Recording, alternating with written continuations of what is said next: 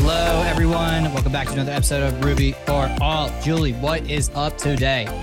I am feeling under the weather. What's up with you? I don't feel great either, but it's okay because what I lack in physical well-being, my mind has been cooking this morning. I've been all deep up in the database and transactions and locking, and I've been in the rabbit hole, but I've been learning a lot. I've been having fun. So it's one of those you look up in 2 hours have passed kind of days.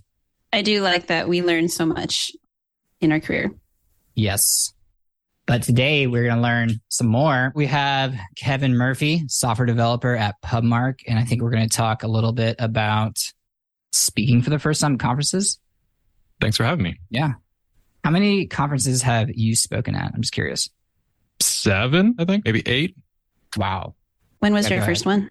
2019. And where were you in your career in 2019? 2019, I was full-time developer for almost a decade. Very so nice. It took me a while to get there. What made you decide like that deep into it to be like, oh, I kind of want to, because I think when I first started out, a lot of the people that I know, they're either people who are like, yes, I am going to speak in whatever capacity that is. I'm going to create content. And there are other people who are like, nah, kind of just cool doing my own thing. So what kind of made you change your mind after 10 years? So the change happened earlier. I started submitting talks about 5 years into my career. No one said yes for another 5 years, which is maybe another topic, or we can dig into it. I enjoyed going to conferences, and I thought would be a nice way to get involved and give back. And it also just felt like a good career milestone of like, I wonder if I could do that. What's your conference origin story? Ooh. What was your first conference? Or the one that you remember the best, as in like you feel like, oh yeah, this was my first real experience. Yeah. So I guess the first like Ruby related conference I went to was RailsConf in Chicago, which was maybe 2014. It wasn't like the first one in Chicago. And I went to that conference because I was working on a Rails project, but I was the only Rails developer at my company and was like, hey, I should probably go to learn about things from people who know how to do this because I'm the only person, and they agreed to pay for me to go. So that was exciting. Before then, I went to a Jenkins conference. It's a CI system a couple of years earlier. Julie, what was your first conference? The one I got to meet you in person. RailsConf. What year was that? 2021 or 2? So 2022, I guess. Feels like it was a longer time ago. It feels like it was longer, and yet it feels like yesterday. It does. So yeah, RailsConf was my first one. Kevin, did you always code in Ruby? No. So I started as a full-time Java developer and then doing a bunch of like hodgepodge of things. And at that company that sent me to RailsConf, I was building a Rails system because the manager I had at the time was like, we were building a very like small internal app, and looked at me and was like, I bet you could build this a lot faster if you built this in Rails and just like ignored all of the other stuff that we usually do. And I was like, what's a Rails? And he was like, don't worry about it. Don't tell anyone. Just go learn and find out about it. And like kind of on a dare, bet me that I could do it faster. And he was probably right. So thanks, Ari. I'm very curious about Java developers going to Rails, and some of the Java developers that I've talked to had mentioned that they did not like Rails going into it. I'm kind of curious. This is a little tangent off of our topic, but I'd like to hear your story about going from Java to Rails. Yeah, so there was like an intermediary where I did do some stuff in Grails. That's Groovy on Rails. And Grails integrates with Spring with Java. So I was familiar with some of the concepts of like frameworky stuff, but like it's still very different. So it felt a little more natural going to Rails from there. I guess I didn't really have much of a problem. I just liked it. I was one of the lucky ones. But yeah, I was coming from that like second wave where I wasn't coming from it from like the folks that were using Ruby to write their Java because they didn't want to write Java. I was well after that migration. That phase. Yeah. That phase is only stories and whispers for Julie and I. So Andrew, what is your conference origin story? My conference origin story, I was a intern at a company and I heard about RailsConf, and I was in like the grind stage of my life. So I was like a senior in college, I think. And I had just within the past year been put on medication for ADHD, and like my whole life was starting to turn around. So I had been consuming an abnormal amount of Ruby podcasts at that point. And so I had heard about RailsConf and it sounded cool. And I was like, but I'm literally broke and there's no way. Company wouldn't pay to send me or anything. But I volunteered. I signed up to volunteer and they accepted me as a volunteer. So that means you get a free ticket. And then my boss paid for my hotel. And then I drove from North Carolina to Pittsburgh. And it was an amazing experience. And I started submitting talks my first year as like a developer. I never got accepted, but for the first 2 or 3 years, every single conference, I would submit a talk up until 2020. And then I've stopped. But since I've stopped submitting CFPs, I've now given 2 talks. So who knows? Yeah, I mean, I think that's important to talk about how, like I mentioned, like, it took me almost 5 years before I got a yes. Right. And that wasn't for lack of trying. I completely agree that some of the initial ones weren't great, but it also doesn't mean that they weren't good. It just means they didn't work at the time. There are a number of those talks that have gotten rejected over those 5 years that I've ended up giving because I continued to believe in it and iterated on it and fixed the proposal up to like meet where I am now or whatever. But it didn't mean it was a bad talk. It just didn't work for the conference right then. And there's certainly a number of talks that I've just like, nope, I'm letting that one go. It's time. I don't have the energy and excitement for it now. But not being accepted doesn't mean there's any, it could mean so many different things, right? It could mean there were 7 talks that were all about the same thing that were presented and the committee had to pick between 2 of them and all sorts of stuff. Could you share a little bit about the process is like to submit a talk? You have a call for proposal window, and maybe you can kind of walk us through the steps of how that works. Yeah, so each conference does do it a little bit differently. So there is some squishiness there. But the general overarching idea is, like you mentioned, these conferences will say, hey, we're having a conference. We would like people to talk at them because that's what conference is. And you can submit your suggestion, right? And a lot of that is building out a proposal that talks about in detail what exactly you're looking to talk about. And then what happens from there very much varies from conference to conference. And also what information they ask for in the proposal varies from conference to conference, right? So some conferences do a blind review where they don't know the people that are submitting them in the initial phase and just looking at the merits of the abstract or the details. Some of them do know the people right off the bat. And for some conferences, there can be some back and forth, right? Like they might send you a message that like asks you to clarify or change your proposal, which you can do. And sometimes you don't hear anything from them. And then at some point, they send you some message that says yes or no, and you go from there. So it's kind of variable from conference to conference, but that's sort of like the general shape of what I've seen. I don't know, Andrew, when you were submitting, did you see anything different from that? I did want to highlight something that you said, is that sometimes they will give you feedback if you ask for it. And I know RubyConf and RailsConf, some of the people who review them definitely do that. The only way to get feedback like that, though, is to submit your CFP early. So if you're wanting that type of feedback, you can imagine that the majority of CFPs get submitted on the final day. And there's a group of volunteers. So I guess the other side of what you're talking about, there's a group of volunteers and their job is to go through all of them. And they might have a double blind, like you were saying, or they might know, or this or that, or whatever. But because they are volunteers, they're doing this as a labor of love. So a lot of them will definitely help you, but you have to get it submitted early when they have time to actually look at it. So that was all I wanted to say, because I submit things on the last day every time. Yeah. Obviously, this doesn't help for the conference going on, but some people have had success reaching out to the program committee after the fact if they want to update it for future conferences. But that's even harder to get people's attention for, just because they're then busy in preparing for the actual conference mode. Yeah, it definitely depends. Sometimes the people who review the CFPs are not necessarily always like sharing like the program. For Rails and RubyConf, I think they normally do. But I also know there are some people, like, you read what they're talking about and either you can just recognize their writing or you just recognize the subject. So I know there's another process. If they recognize the person writing, they can pass it off to another reviewer. So they try to make that part fair. But I think it's the hardest part.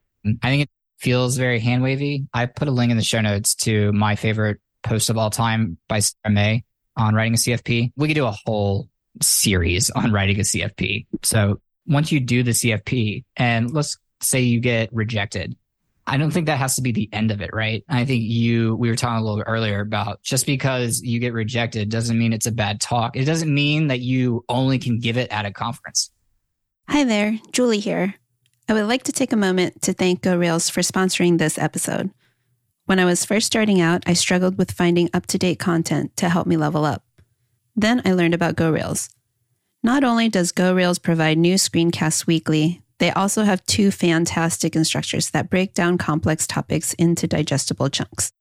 On top of that, I really appreciate when they explain the whys behind the subject. One of my favorite walkthroughs is creating your first Ruby gem from scratch. What a great way to learn by stripping down to just the basics. If you care about leveling up as a Ruby engineer, you can't go wrong with GoRails. Check it out at gorails.com. Kevin, the way that I met you was through... It was Philly RB, right? Philly RB, thank you. You were giving a talk there, I believe. And did you also give that talk at a conference as well? Yep. So let's see. I think the first one that I was there for was the MBA talk. So what I did for that is I have found some meetups to practice the talk beforehand, before giving it to the conference. So I had a talk that was for RubyConf 2020, which was at home for reasons. And because everyone was at home for reasons, people that were still trying to keep meetups going were trying to do virtual meetups. So I ended up taking that to 6 or 8 different meetup groups just to meet new people. And I already had the presentation all canned, ready to go. And that was a great opportunity to talk to new people and meet them, and also hopefully help some of those organizations with just like, yeah, I'm willing to give a talk, but I would never otherwise be able to fly to Vancouver to give a local meetup talk. But the fact that you're doing things virtually, yeah, I can join and give your talk. Do you like giving them virtually or in person better? I guess they both have their pluses and minuses, right? So I like in person because it usually comes with there being some like additional incentive of like you get to go to someplace, right? Or do a thing like that. And at this point, also just like seeing Ruby friends that you don't see otherwise. The good thing about the virtual talks is you're very familiar and in control of the environment. Where you've been practicing the talk is exactly where you're going to deliver it. If you like your room to be a little hot or a little cold, guess what? You can control that. You're used to the equipment that's being used, as opposed to at a live talk. It's live, anything can happen. And the mic might be set up in a way you're not familiar with, or there might be a giant chandelier in front of the projector that you weren't ready for, or your computer might not work. And so there's like more added stress there, but there's also a payoff to doing it in person and like being able to feed off of there being a crowd. Not that there's a lot of like audience reaction in my talks and like people cheering or anything, but like, you see people, you see Andrew in the front nodding along and you're like, yep, okay, cool. Someone's paying attention. That kind of brings us to being a good audience member, which, what does that mean to you? I mean, and also from the perspective of what do you want the audience to do as a speaker or not do? Yeah. So one thing that maybe seems obvious, but is show up. I'm not like anti-hallway track.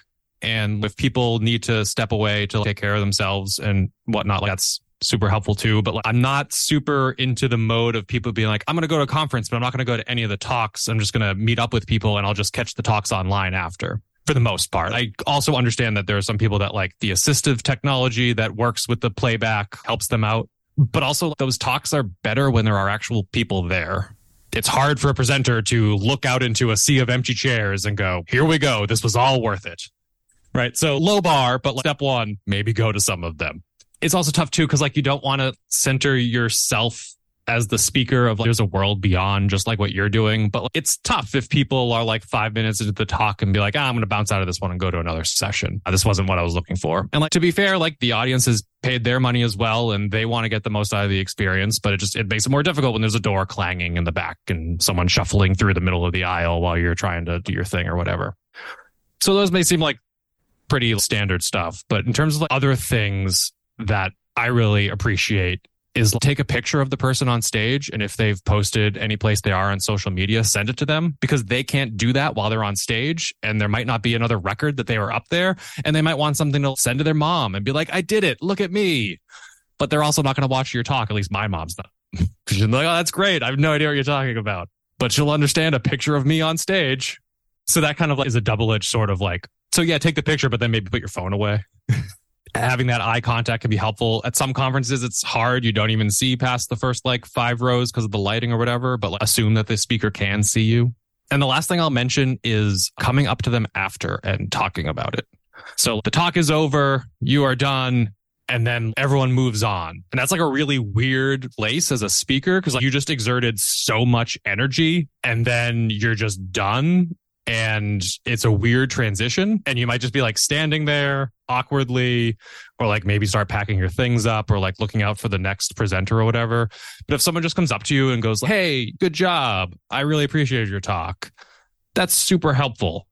Someone that I think is really good at this is Joel Kenville, who's Thoughtbotter and co-host of the Bike Shed podcast. I always see him going up to people after and like, not like in, I've got a question, I've got to ask you or whatever, but just like in a really collaborative, like, that was so great, I really appreciated that. So I try to emulate that now after seeing that from him, of coming up and even if I don't have a question, just, hey, I really liked how you did this particular thing. And now as a speaker, a lot of it is like, that slide transition from this slide to that slide was so amazing, or like some like weird nerdy speaker thing. But that feedback is just so helpful and informative that like someone got something out of it after the speaker spent all that time working on it. I wrote that down. I am, especially after the thing that shall not be named that happened in 2020, I have found myself in the hallway a lot more. But I will say the caveat to that is because I just can't be around groups of people anymore for long periods of time. I can't do it. But what I will do is there have been people who've come up to me and be like, yeah, I'm worried that people aren't going to come to my talk. If someone says that to me and I'm not already pledged to go to a different talk or doing something, I'm going to be in the front row of your talk, smiling and nodding along. So it is upsetting to put all this time and effort, and to feel like it was a waste would be kind of devastating, I feel like. So I really like what you said about just even just saying, hey, I loved it, piecing out of the room. I feel like if as a speaker, I would love to hear that. That's a perfect interaction for me. I got some free attention. I get to go back to my antisocial ways, and then it was just a great interaction all around. I'm going to start doing that. So both of you also have experience speaking. How did both of you feel after your talks? Did you want that? Did you want people to just leave you alone? What were you hoping for and what happened? After my talk, someone came up to me and told me they had an idea for a podcast. Oh yeah, I forgot about that.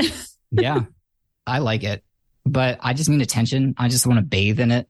But there's a point, right, where I'm like, if I find myself in an awkward conversation, if time slows down and I start being like tortured. So I do like to talk to people, but I have an eye of time where I'm like, this point out and that's it. And so I just know that if I like, okay, this is it, I'm done, I'll just leave. But I love to talk to people after the talk, if not just to meet new people, to get feedback, like you said. What about you, Julie? I had a co-speaker. So for me, I felt like I had support already on the stage. I remember the first thing that I did when the talk was over was I just got down on my knees and I was like, oh my gosh, like it's over. And I didn't know what to do with myself. I kind of wanted to lay down on the stage, but I did appreciate the people coming up and giving support. The talk that I did was not recorded because we had sensitive information, but I did bring up that I had co-founded our neurodivergent ERG employee resource group at work. And I had a couple of people come up to me and ask me how I did it so that they can do that. And that felt really good. The number one reason startups fail is that they run out of money. There are so many ways for startups to lose money. Downtime shouldn't be one. Recent studies found that downtime can cost $427 per minute for small businesses and up to $9,000 per minute for medium-sized businesses. That's every single minute. A monthly subscription with Honeybadger helps you prevent costly downtime by giving you all the monitoring you need in one easy-to-use platform, so you can quickly understand what's going on and how to fix it, which helps you stay in business. Best of all, Honeybadger is free for small teams, and setup takes as little as 5 minutes. Get started today at honeybadger.io. That's www.honeybadger.io. As we're kind of getting towards the end here, I want to talk about, we've kind of glossed over like here, how you can do it and like what the process kind of looks like and like some of the basics, but I want to talk about where people who are listening to this probably are, where they're like, okay, these 3 people have already given talks. This guy's been coding for over 10 years, at least. We at minimum know that. And I want to know what advice you would share with people who are where you are 5 or 10 years ago.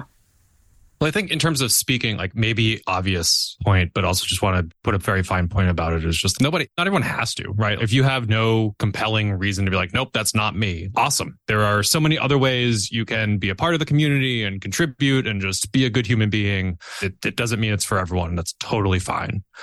So I wouldn't feel any like compunction to be like, oh, this is just something I have to do. Right. It just kind of worked that way for me. Like it was something that I had a compelling interest in. So it worked out that way. But I guess starting with just like asking yourself legitimately, like, is this something that's worth it to me? That's worth the effort.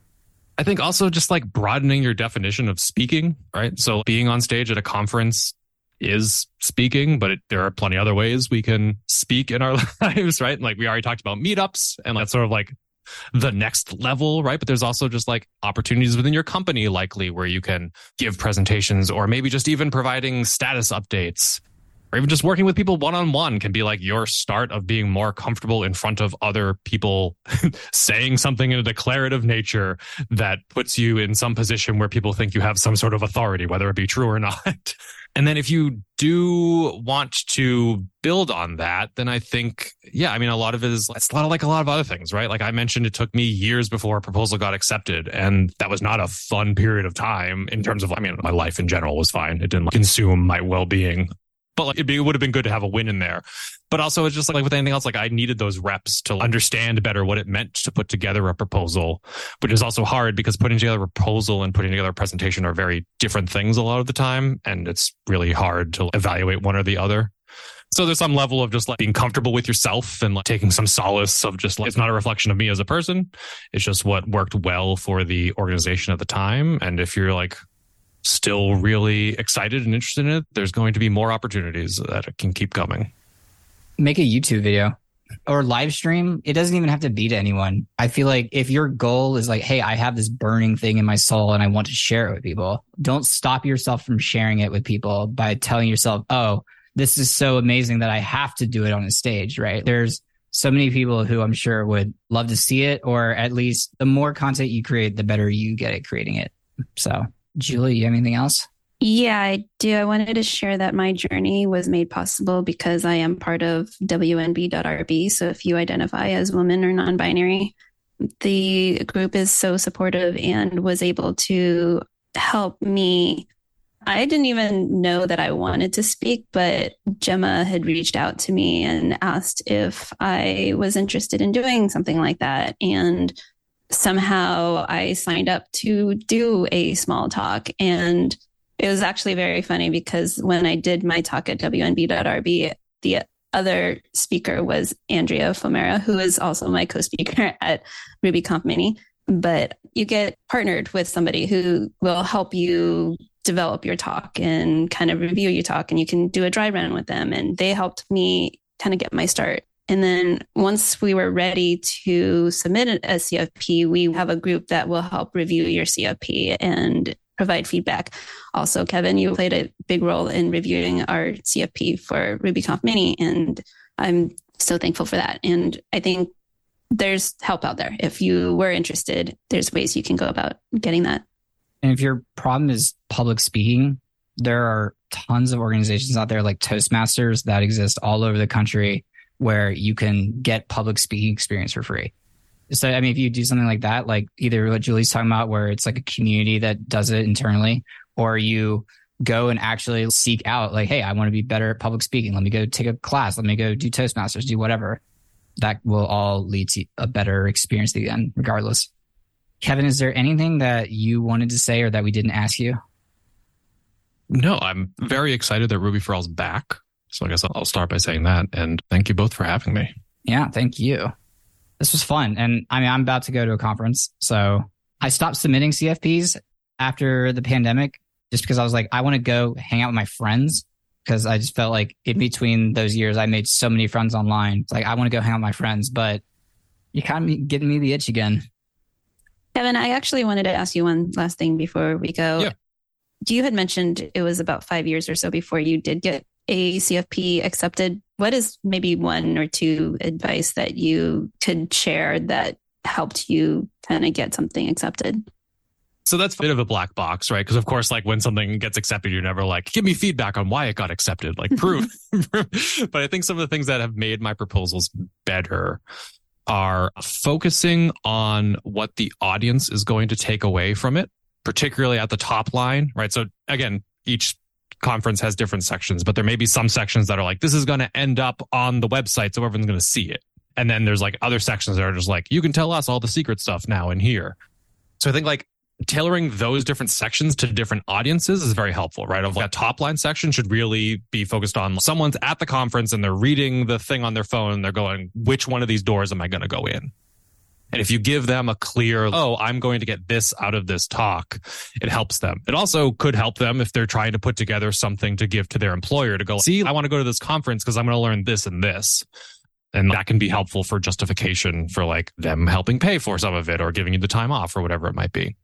But then using that details section, I think it's also important to target that towards the program committee or just whoever's organizing the conference. Of like, you might in the thing that you say to people not put like, oh, by the way, this is going to be, the secret is it's a release of a new gem that solves this problem or whatever. You don't need to surprise the program committee. Like tell them that's what the plan is. Because if you already know it, you don't need to hide it from them. And so giving them the full context, but like that mind shift of the different audiences to tailor those different pieces of content for it's helpful for me for my framing. I will say, as a millennial, clickbait works. So the title of your talk is creative enough or funny enough, I'll be there. That's all it needs for me. Works, but it works for the audience, right? For the program committee, that might be like terrifying, right? Because they don't know what they're going to get. So you need to tell them because they're putting together a conference and they don't want to look foolish with someone getting accepted to some talk that's not anything that they thought it was going to be. So you don't need to hide things from them. Yes. But yeah, so exactly. So if your talk is on introducing Turbo into your app, though, maybe how to add Turbo to your Rails app is good. But if you want to really draw people in, I like telling a narrative is always a good approach to it. Turn it into a story, make people relate to it. There's tons of ways to tell stories. There's patterns all over the internet. So, yeah. Thanks so much for coming on the show, Kevin. Yeah, absolutely. Thanks again for having me. Yes. And thank you on behalf of everyone who you reviewed CFPs for RubyConf Mini. Thank you for giving your time up like that. That's fun for me to do. And this year I also haven't been submitting my own talks, but like Ruby Central has been running like proposal workshops and like that's been fun to help with. Because it helps you like scratch the itch without having to actually do it. And also it's fun then to see, I saw that initial proposal and now that person's on stage. Hooray. It's not because of me, but it's fun to play a part in it. Well, tell people where they can keep up with you and all the cool stuff you're doing. I am subscribed to your blog post in my feed reader. I read it all the time. Oh, thanks. Yeah, so that's probably the best place, kevinjmurphy.com. I have a newsletter there you can sign up for. If you go to my About page, you can find wherever I am on the internet. And relevant to this topic, I have a number of posts there on whether it's delivering proposals or talks or anything like that. And there's also a speaking page where you can see any and all of my talks. Nice. Cool. Well, maybe someone will hear this and they'll go check on some of your greatest hits. I'll also be at RubyConf in San Diego. So if anyone's going to be there, come find me and say hi. What talk do you think was your best that you've given, whether recorded or not? It's probably my coverage talk. Ruby's got you covered. I think I've seen that. Yeah. I mean, that's gone through a lot of machinations, right? I've given it a ton of different places. So like I've had the opportunity to reconfigure it and put it together a couple of different times. So yeah, probably that. Enough coverage to beat the band. I've definitely read that. I think I have notes about that somewhere I'm seeing. Cool. Well, I'm feeling better than when we started. I don't know about you. Yeah, you both lifted me up a little. I guess for everyone listening, you won't know this because we are like 5 weeks ahead, but today is the day we started publishing the podcast finally again. But we have a hefty backload. So we will catch you all. Last week? Yeah. Remember last week when I said, oh, we should tell everybody that we're going to be airing soon. And then I was like, oh, wait, they're already going to know by then. Yes. Yes. But hello, us in the past or future, however it works. We will catch you all back here next week. Peace out. Bye, everyone.